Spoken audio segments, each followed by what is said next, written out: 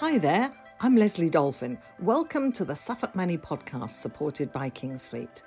The writer Sidney Sheldon once wrote, "Libraries store the energy that fuels the imagination," and as a lover of books, I'd agree wholeheartedly. But these days, there's much more to libraries than just books, as my colleague Colin Lowe has been finding out. He's been talking to Bruce Leake, who's Chief Executive of Suffolk Libraries, which operates as a charity. Bruce began by explaining more about its background. Just over 10 years ago, the council announced some plans to reduce the scale of the library service by, I think, about half. And that created quite a lot of public uproar because people felt, obviously, that libraries are a really integral part of their community. There were quite a few sort of public protests. And in the end, the council decided sort of to change their approach, but they still needed to save some money. So what they decided to do was to create a separate entity to run the library service, and that's how Suffolk Libraries was born. We were what's called an industrial and provident society, but two things about that is that they don't exist anymore as a corporate entity, and also nobody knows what they are. So our auditors confidently tell us we can call ourselves a charity, but we're effectively a mutual. And what that means is that each one of our libraries has a friends group, which is an independent charity in its own right. And from within each of those independent groups, one person can put themselves forward every year to be elected to our board. And that's the sort of cooperative or the mutual bit, which is that we're sort of, if you like, run by the community for the community, because we have people elected from the community to be part of our board. Right. Oh, and how many libraries are there across Suffolk then? How many organisations are you effectively bringing together through that? Until last year, there were 44. Now there's 45 because we opened a new site in Morton Hall on the outskirts of Bury St Edmunds in August of last year. So there are 45 friends groups. And we're also looking at the moment, we also have a couple of pop-up libraries, which appear in a community setting once a week for an afternoon a week. In fact, we have three. One in Ransom, sort of on the outskirts of Ipswich, around sort of Rushmere, one on the Shotley Peninsula, and one in Red Lodge, sort of near Newmarket. And though two of those groups are also two of those settings are also thinking about setting up a friends group as well. So we may end up having 47. Now, my recollection of libraries really originates from, I grew up in Felixstowe, and the Felixstowe Library is an amazing, well, first of all, it's an amazing building. It's quite unusual, but it's quite a cavernous space as well. It's huge, very high ceilings. And all I remember was shelves and shelves and shelves of books, which I suppose isn't a surprise for libraries. But also the thing that probably got me in there more than books was records. So this would have been up to the sort of mid-80s. I guess for some people, that might be their only experience of libraries is books and maybe even records. Yeah, I mean, libraries are a fascinating thing. I mean, when I started this job 5 years ago, I'd only taken my kids to the library in the last sort of 5 years and didn't really understand the breadth of stuff that was available either myself. So one of the big challenges we have is getting people to understand that we have millions of books still, and we have loads of other formats and lots of entertainment, but we also do loads of other things. So, for example, every year in Suffolk, we run 10,000 activities, events and experiences across those 45 sites. And they can vary anything from, we do quite a lot of gigs in libraries now. We had one on Saturday night in Capel St Mary Library, for example. All of our libraries have wheelable shelving. So you said about the cavernous space at Felixstowe Library, that can actually become quite a large venue as well. So like I said, we do gigs, fashion shows, but we also have loads of really powerful sort of socially connecting regular groups and activities. So some of the things you'd be very familiar with, like some of the earlier stuff that we do, Baby Bounce, Top Rock for parents and their children.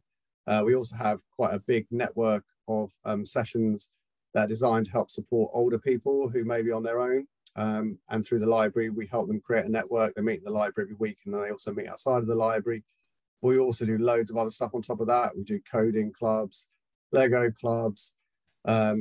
We have lots and lots of wellbeing focused stuff. So these days we also do on-site, for example, a physical activity program called Jumpstart. So we do circuits in the library. We do yoga, Pilates. And we do all sorts of different things on a local basis as well. So probably the most important thing to highlight is that one of the most powerful things about the charitable model that we now have is that each site is empowered to deliver services that meet the needs of their community. And that can be anything from a Men Can Talk group at Chantry Library through to a sewing therapy group at Thurston Library, table tennis at Beccles, you know, you name it, we will do it. If there's a need in the community and it's something people want to do, we'll try and make it happen. So that's probably the thing that's changed the most about libraries, is that they're very dynamic, very flexible, and very focused on delivering experiences and stuff that the people in the community really need, versus just maybe the transactions that you might have had when you went into the library and got your book stamped. So we still do that, but we do loads of other stuff besides, and we're much more of a sort of hub in the centre of the community that people come to for all sorts of types of different support. So when I think back to the 80s, I think books were generally quite expensive, because wasn't there some rule in place about the minimum cost of a book going back a little way, and then that was effectively taken away so that people can buy books quite cheaply now, obviously online. You can use your reader on your phone and so on. So has there been a change in the demand for books from libraries? Has that been something that you've had to accommodate?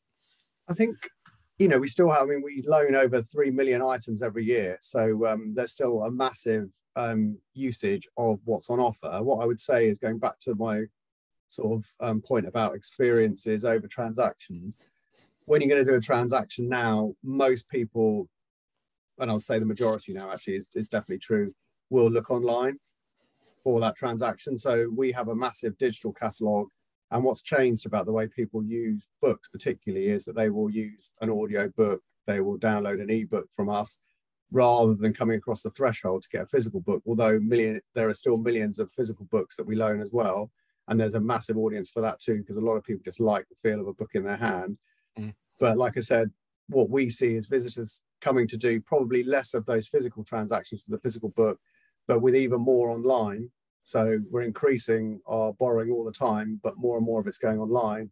And what people come to visit us for is those events and activities that I described earlier, as well as sort of some of the traditional book loaning. So it's a model that's changing all the time. But like I said, the community, the being at the centre of the community thing is really important, because that's what enables people to come together. A lot of people come to still loan that physical book, but a lot of people will go online and access one that way as well. Right, okay.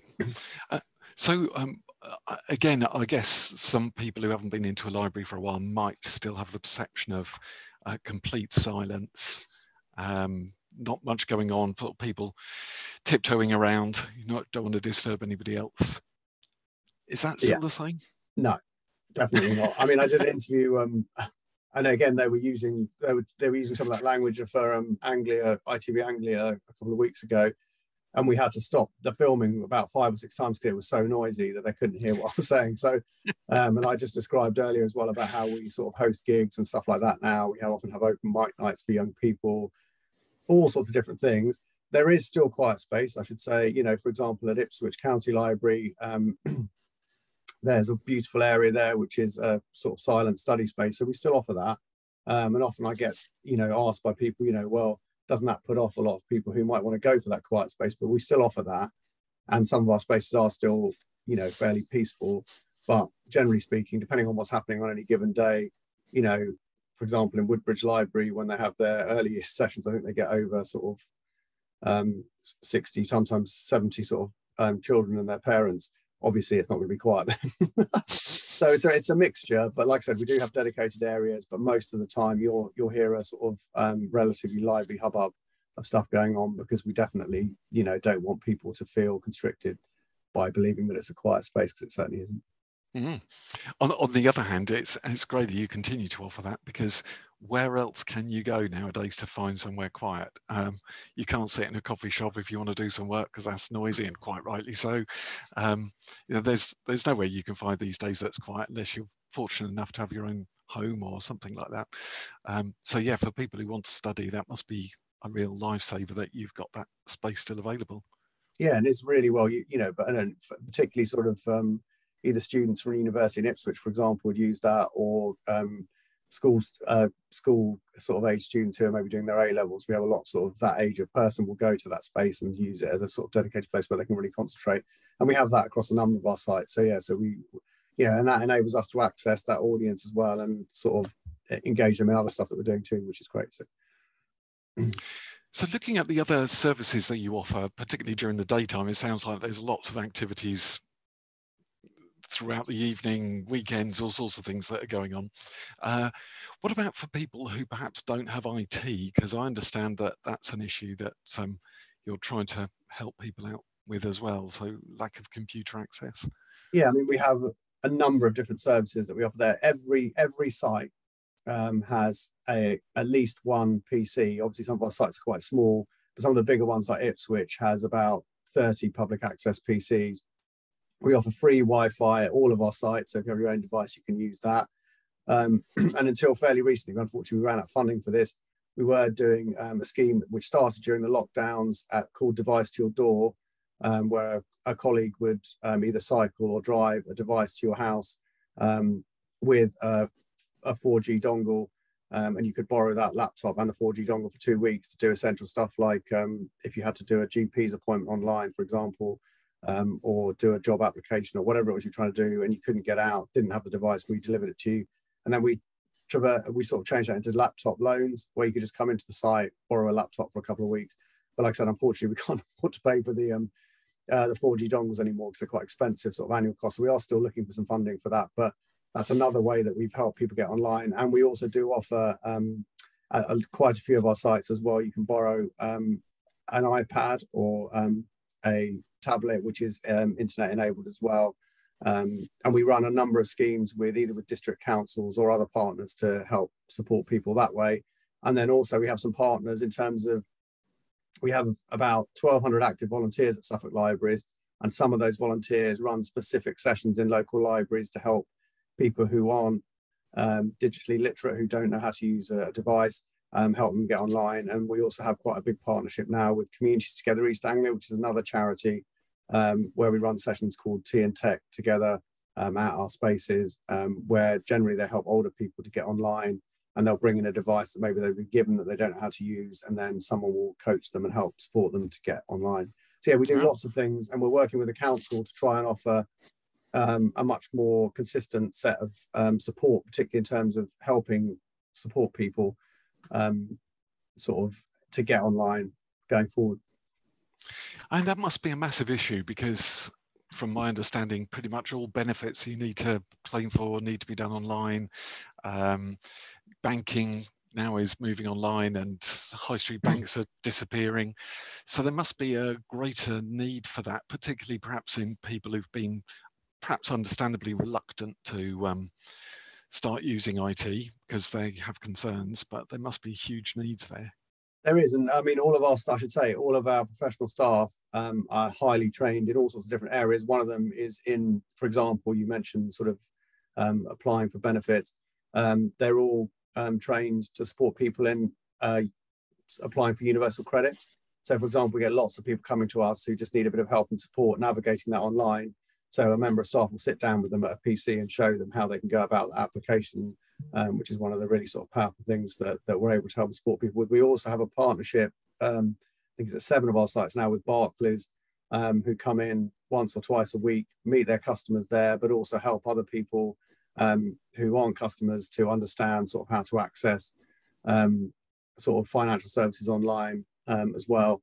So one of the other powerful things that we do, because we are at the heart of the community and work with lots of different organisations, is that we have all of these partnerships with specialists who help us to help other people. So we, for example, another example would be the Citizens Advice Bureau regularly pop into a number of our sites to help people with other types of advice they might have, again, a lot of which relates to getting online and sort of applying for something that will help support them. Funny enough, I was thinking of them, and there must be a significant overlap that you have with Citizens Advice in many ways. Yeah, I think the main difference is that we do signposting and, you know, some softer side advice, but they will do the specialist advice and guidance. There is quite a clear delineation, but we work together very closely. And we probably deal with they deal with volume as well, but we deal with massive volume because we've got so many sites.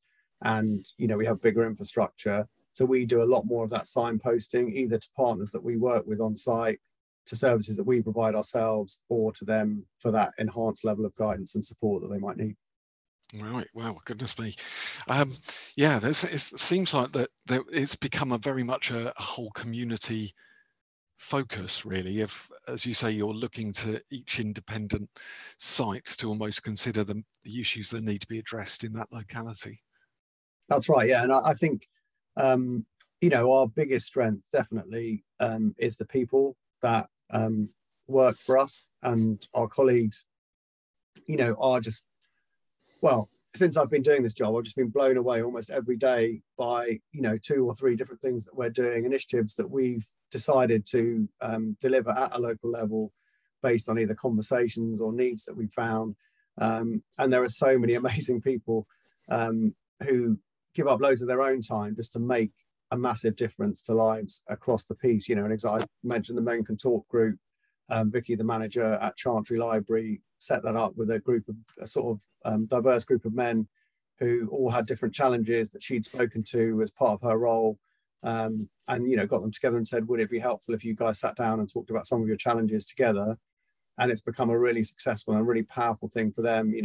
We've done sort of a number of interviews with the media because it was quite a sort of unique thing when it was set up, and they've talked very fluently about how it's helped support sort of changes in their lives and help them sort of cope with some of the challenges that they face. And we have lots of things like that. The sewing therapy I also mentioned, there was a lady who was interested in sewing first and just decided she'd like to set up a sewing group, and then in the end, the people that joined that group turned out to be people who either were housebound, had disabilities, had other challenges, and together the group grew.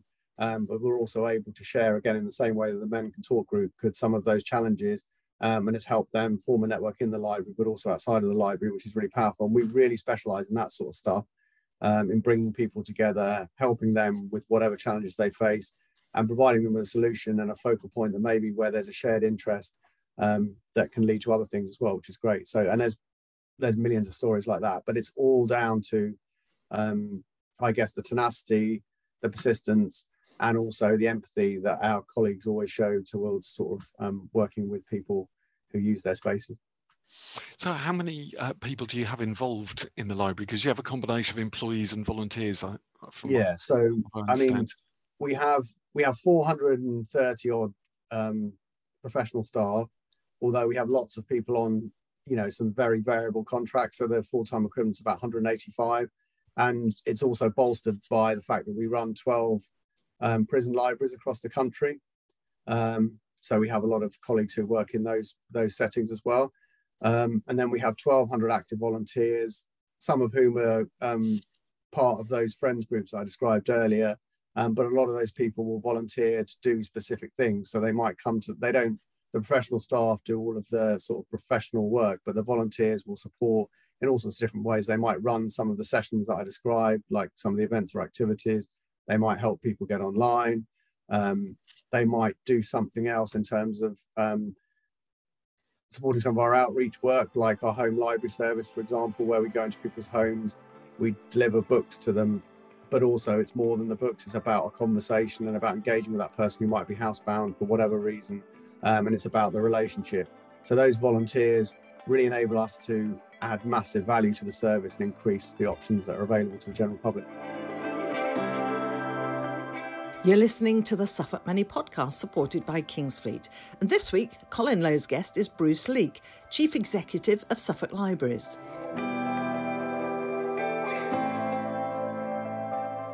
So how did you get by through COVID then? What happened then? Because it seems like it's a very sort of site-bound, well, maybe I'm misunderstanding this, but the sites are pretty critical to everything that you do. So if people weren't able to come into those, what was happening then? Well, one of the best things and the worst things about COVID was obviously sort of not being able to have people across the threshold physically.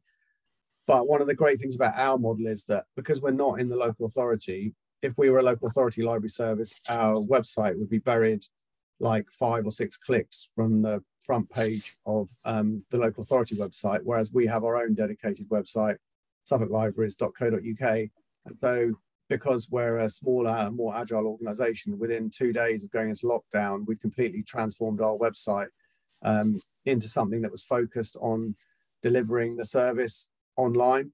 And how we sort of made that happen was, obviously we have our own in-house digital team, but what we did was put a much greater focus on replacing the services that we were doing on site and doing them online instead.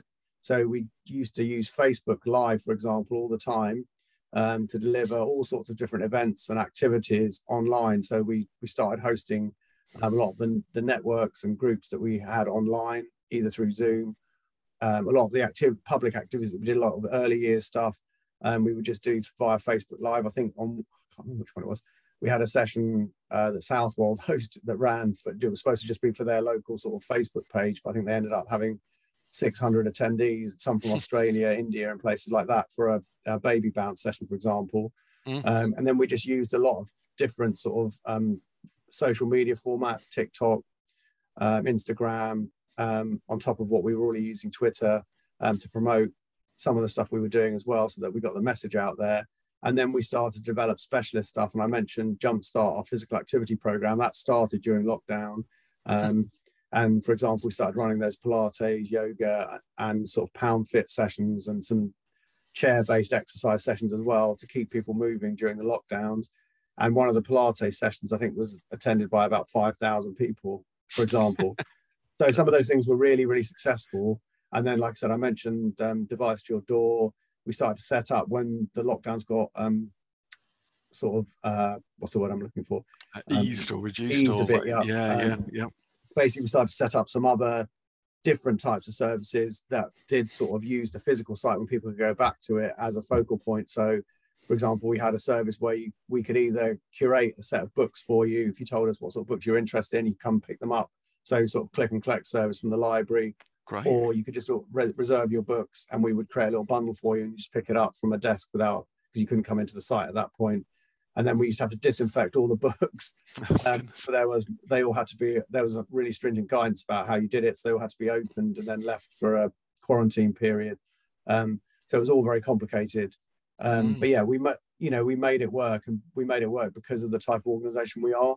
And we were doing that also during that period. We sort of started doing online author talks as well, which we've developed into a thing that we do regularly now. But as we had a lot of really good authors who came along and just did sessions online through Zoom and stuff like that, where they would talk about maybe a book they'd written, and then some of our customers would just have the ability to ask them questions and engage with them during them. So lots of different things. I think we even had a dance party for kids as well, actually, online, which we did with Dance East, which was really successful as well. I think we had about 200 or 300 people at that, children and their parents. So yeah, we did lots of different things during that period, but all of it was focused on sort of trying to continue to support and engage the audiences that we already were working with on physical sites, but just in a very different way. And we've taken away some of the lessons from that and still deliver some of those services now, but obviously more focused on physical sites, but also online. So Jumpstart, for example, I mentioned the fitness program. We do stuff on site, but we also do it online as well. So we sort of do a hybrid. Oh, amazing. So I guess for some of these things, there's a charge made, and for other things, they're services that are offered free. I mean, generally speaking, almost everything we do is free. There are a few things that I can't think of anything off the top of my head that we charge for. There might, the online book festivals that we run with authors, sometimes we make a suggestion that you might want to make a donation to our charity. But generally speaking, we don't charge all the activity. You don't even need a library card to attend a session in one of our libraries, because we are a universal service. We want to make ourselves as accessible as possible. And so, we don't want any barriers to entry. And a library card's a great thing to have. It offers you, for example, access to 3 million free tunes online, literally tens of millions of books and other types of content. But you don't need to have one to come and attend one of our sessions. You can just walk in and just be there for the day, whatever the session is, and it's free. So is all your funding directly from local authority, or do you raise funds in addition? How does that all work? So basically, when the library service was in the county council, before it became independent, it used to cost them about £9 million a year. They now pay us £6 million a year because it's a statutory service. So all local authorities across the country are obliged to pay for the library service, and by statute, it has to be a comprehensive and efficient service. But that definition obviously isn't particularly tight. So it's down to the local authorities' sort of, I guess, interpretation of what that means. They've basically pay us to run the service as the library experts and have great confidence in what we're doing, and we're regularly flagged as one of the best library services in the country in terms of the way that we operate and the model that we have. And that's down to a really strong partnership with the council. And even though they do pay us less money, one of the key things that they wanted to achieve by setting up this model was for whoever ran the service to make it a more, I guess, self-sufficient service.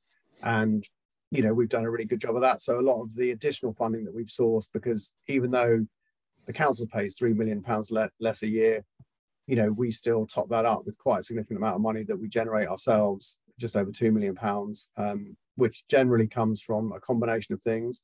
Some of it is fundraised. Some of it comes through commercial income that we generate. So the prison libraries that we run, 12 of them across the country, is a commercial relationship with an education provider who does they do education in prisons, and then we provide the library service that supports that education provision, and they pay us to do that. And that money gets reinvested into the library that we make from that, gets reinvested into the library service in Suffolk. We have lots of site-based ways that we generate income, which took a bit of a hit as a result of COVID, but all coming back now. We do a lot of room hire, for example, as you'd imagine, in the middle of the community with 45 sites. It's strange things like printing and photocopying as well, because there are so many less options available on the high street, also generate a reasonable amount of money. In Ipswich County Library, on behalf of national government, we run a visa service as well. So anybody who's looking to get a UK visa can come to the library and get all of the documentation sort of verified. And again, that's a sort of commercial relationship. And then we do a number of other different things. We do merchandising and greeting cards and stuff like that across all of our sites as well. So quite a bit of retail, which contributes that £2 million. And a big part of the £2 million is restricted funding. And that funding is generally from grants that enable us to develop services that improve the offer to the general public. So an example of that would be annually we get paid on about £300,000 a year by Arts Council England to be what's called a national portfolio organisation. And what that means is that they recognise what we're doing to be culturally significant. And the programme that they pay for is basically focused on engaging young people in all sorts of different art forms. So I mentioned open mic nights, but we've done bronze casting, virtual reality stuff. We created a community garden at Stowmarket Library, for example, with young people. So that's all part of that programme. We've recently just got funded by the Department of Health and Social Care to run a scheme called Menopause and Me, which is targeted at SMEs in Suffolk, which is all about helping them help colleagues who are starting to be impacted by the perimenopause or the menopause. And we have lots of other restricted funds that have specific output. I could talk for a long time about it, so I'm not going to go to all of them. No, it's great. But one of the most successful bits of funding, which also comes from the council, but is separate to our relationship in relation to libraries and is co-commissioned with the NHS, is some funding that we use for our wellbeing service, which is probably one of the things that we're best known for in the library sector more broadly. And we were the first library service in the country to have its own dedicated wellbeing service, which we run in partnership with Suffolk Mind and Suffolk Family Carers. And that has a number of different outputs to it. It has a specialist website called Sages, which is all about helping people understand how they can support their mental health and emotional needs. But we also run open space sessions at 8 of our libraries, which are facilitated by us and Suffolk Mind, and also by the Norfolk and Suffolk Foundation Trust. And there where people who have some specific wellbeing challenges can come together in an open space in the library, participate in the session which we're facilitating or not, as the case may be. But the most powerful thing, again, is about that network of people they meet and the support they get outside of the library, as well as the support we're able to offer in the library. And the most important part about the wellbeing service is, and why it's so successful, is that people will come to the library because it's a safe, neutral and stigma-free space where there aren't any badges or labels that say I'm coming for a mental health or a wellbeing intervention. It's just somewhere safe and neutral they can come, feel welcome, but also get the help and support they need. So that, I've sort of digressed a bit from our funding mix, but our funding mix is really powerfully focused on saving the public purse, but at the same time adding value to the offer. And probably the most important part about the funding is that even though the council pay a lot less than they did 10 years ago, we do loads more. We've got one extra site. We run, I wish I could put this into a specific number, we run dozens more services than we did when we were in the council. We have longer opening hours, and we still have the same wonderful professional staff. And then on top of that, we can talk about this in a bit more detail in a minute, I guess. We've had a number of different types of research done over time to evidence the fact that we are having a massive impact on Suffolk and on people's health and well-being particularly. And the most recent piece of research which we released last month, well, a couple of months ago now, which we did, we commissioned accountancy practice Moore Kingston Smith to do it, who specialise in calculating what's called social value, which is value derived from a much broader suite of things than just a sort of financial number. So it's about well-being, it's about other things, and it also reflects where you're making savings for sort of statutory partners. And they calculated that our service generates £41 million worth of social value every year, which is a return on investment to the money spent on it of about £6, well, about exactly £6.07 for every pound spent, and that our services are saving the NHS £540,000 every year as well. And those are all very conservative estimates because their model is very much about not overclaiming, because a lot of people say, well, you know, everyone says that. But, you know, like I said, it's a very, very credible and a world-renowned methodology they use. And it's really, really important piece of research that highlights the value of what libraries do versus maybe what people's perceptions are about them. Yeah, absolutely. And again, I think that's a bit of an eye-opener to me, to just understand how much more you do than those books and records that I saw 30 plus years ago. So it's amazing what's A, available, and B, made use of. That's the most important thing. It's fine for something to be available, but you can tell if it's appropriate because people will use it.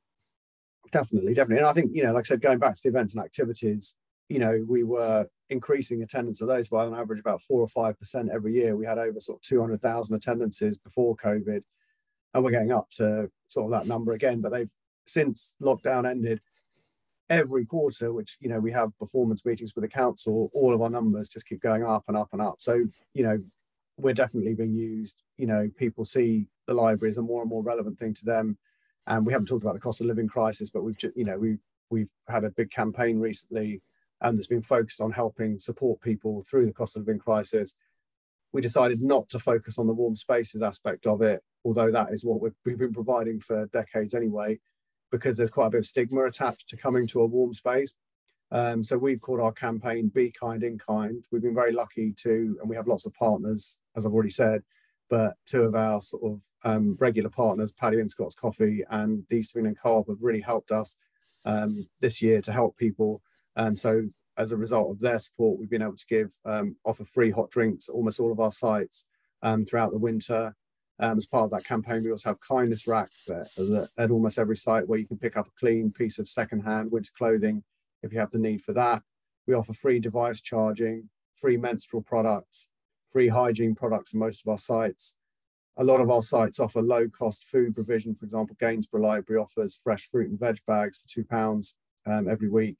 And we have a lot of pop-up food banks now as well, one at Chantry Library, and as well as a number of community fridges. And then we're also doing practical stuff like hosting loads of different sessions that teach people how to repair their clothes. And we've also tried to engage with other partners like Anglian Water to get them to come along and do sessions to highlight how people can save money on their water bills and stuff like that. So we're always looking at practical solutions to help people. And that's the most powerful thing about our services, that we are there to meet the needs of the community. And when there is a need, we'll do everything we can to find a solution that helps people, either practically in some of the ways I've just described or in other ways. So how are you made aware of needs, or how do you determine whether a need is something that you feel you can address? It's really interesting because if you spoke to anyone in a local authority or in the NHS, they talk about co-production, which is basically having a conversation with someone, finding out what they want. But there's all sorts of sort of, you know, people make a big thing of, oh, we've done a co-production. But actually what we do is, because we are in the heart of the community, we're talking to people every single day. So we have this, I guess the best way to describe it is just this ongoing co-production process where colleagues because they know people. And a good example of this would be actually during the lockdown. And one thing I didn't mention was when we first went into lockdown, it was all like everyone was completely freaked out, obviously, because it's a really, really scary thing. And again, this kind of highlights what the point I'm making about this co-production is. Our local library staff knew by face and by name the majority of vulnerable people in their area. So immediately, because we have their data on their library cards, we were able to work out who the people who would really be struggling, who would be on their own, who might not have any support. And we just started ringing them up, saying, "We're, it's your local library service. It's Helen here from Woodbridge. Marjorie, like I said, we know we see you sort of every couple of days. You just want to make sure you're all right." And so we made about 11,000 calls during the first sort of 3 or 4 months of lockdown, and sort of help people, support people in all sorts of different ways, whether it just being having that conversation or hooking them up with some practical support through the sort of knowledge we had. So that's a really good example of where we know the people, we know the issues they have, we know the challenges they face. And that's why we're able to find solutions for them, but also in an emergency situation like that, able to react and know who to talk to, how to talk to them, and be that, I guess, that safe person that they can feel comfortable talking to, that doesn't come with some of the other caveats that maybe some of the other services do. Yeah, goodness. Well, that's as you say, if you're that close to your clients, customers, I guess, then you become aware of the needs which they themselves have. Yeah, and it's what, like I said, we're in an ongoing conversation with the NHS at the moment about, they've just moved across to this model of integrated care systems. And a lot of it is about helping people to be supported better in the community and having care pathways that meet their needs and what they want in terms of sort of having a more personalized journey. And, we're so beautifully placed for that, but it's just going back to the start of this conversation, it's getting people away from thinking about books and records and actually understanding that we're all about, community, all about talking to people and all about helping people. And in so many ways, this conversation very much reflects what the NHS is trying to do in terms of helping people and probably ultimately preventing them from going to a place where they actually need an intervention from primary or secondary care. So, like I said, it's for us, it's really important that the message gets out there that we're here. We're not a replacement for any of those services, definitely not, but we're something that can help, can reduce the burden on other services, but also really help people in the way they want to be helped. Yeah, amazing. Yeah, there's so many things there, and as you say, we've only scratched the surface, but it's been absolutely fascinating to hear about what's progressed and what's changed over, well, probably 25, 30 years, I guess, but most especially in the last 10, it sounds like, in Suffolk. Yeah, definitely. And I mean, like I said, we're really proud of the service that we run, as I hope you can tell. But mainly, like I said, I think, it's all about the people that work for us. They're just amazing. And, it's difficult to say it when you're the chief executive. Well, it's easy to say when you're the chief executive, but like I said, if I was working somewhere else and came in for a week, I'd still be amazed. It's just, there's just so many great people, and they're what makes it all happen. Definitely. Yeah. That is fascinating. Thank you so much, Bruce. Really appreciate your time. No, pleasure. Morning, just telling us a little bit. Thank you for giving me the opportunity to talk. Well, I just feel we've only sort of scratched the surface, really, on all the myriad of things that you provide and offer. But yeah, it sounds like you're absolutely at the heart of the community in Suffolk, and I think we ought to be very grateful for that. Yeah, no, I mean, we never take it for granted. We just want to be useful and helpful and support people wherever we can. So we appreciate any support, but also we're there for everyone when they need us. Well, as much as anything else, I think anyone who's listening, just go into your local library, see what they've got, see what's on offer, try and support it. Because either we use it or we lose it, I suppose.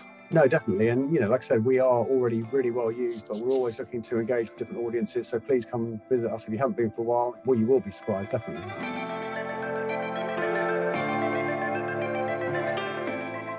Bruce Leake, the Chief Executive of Suffolk Libraries, telling Colin Lowe what's changed among the bookshelves in recent years and about the myriad of activities and services that they now offer. What a transformation. If you have a guest who you think that either Colin or myself should meet for a chat for the Suffolk Money podcast, supported by Kingsfleet, then please let us know. You can find out more by visiting our website, suffolkmoney.co.uk, and the more unusual, the better. I'd just like to thank as well the team behind the scenes who make this podcast happen. That's Joy Day and Sally and Kevin Birch. And thank you, of course, to you for listening. Until our next podcast, goodbye.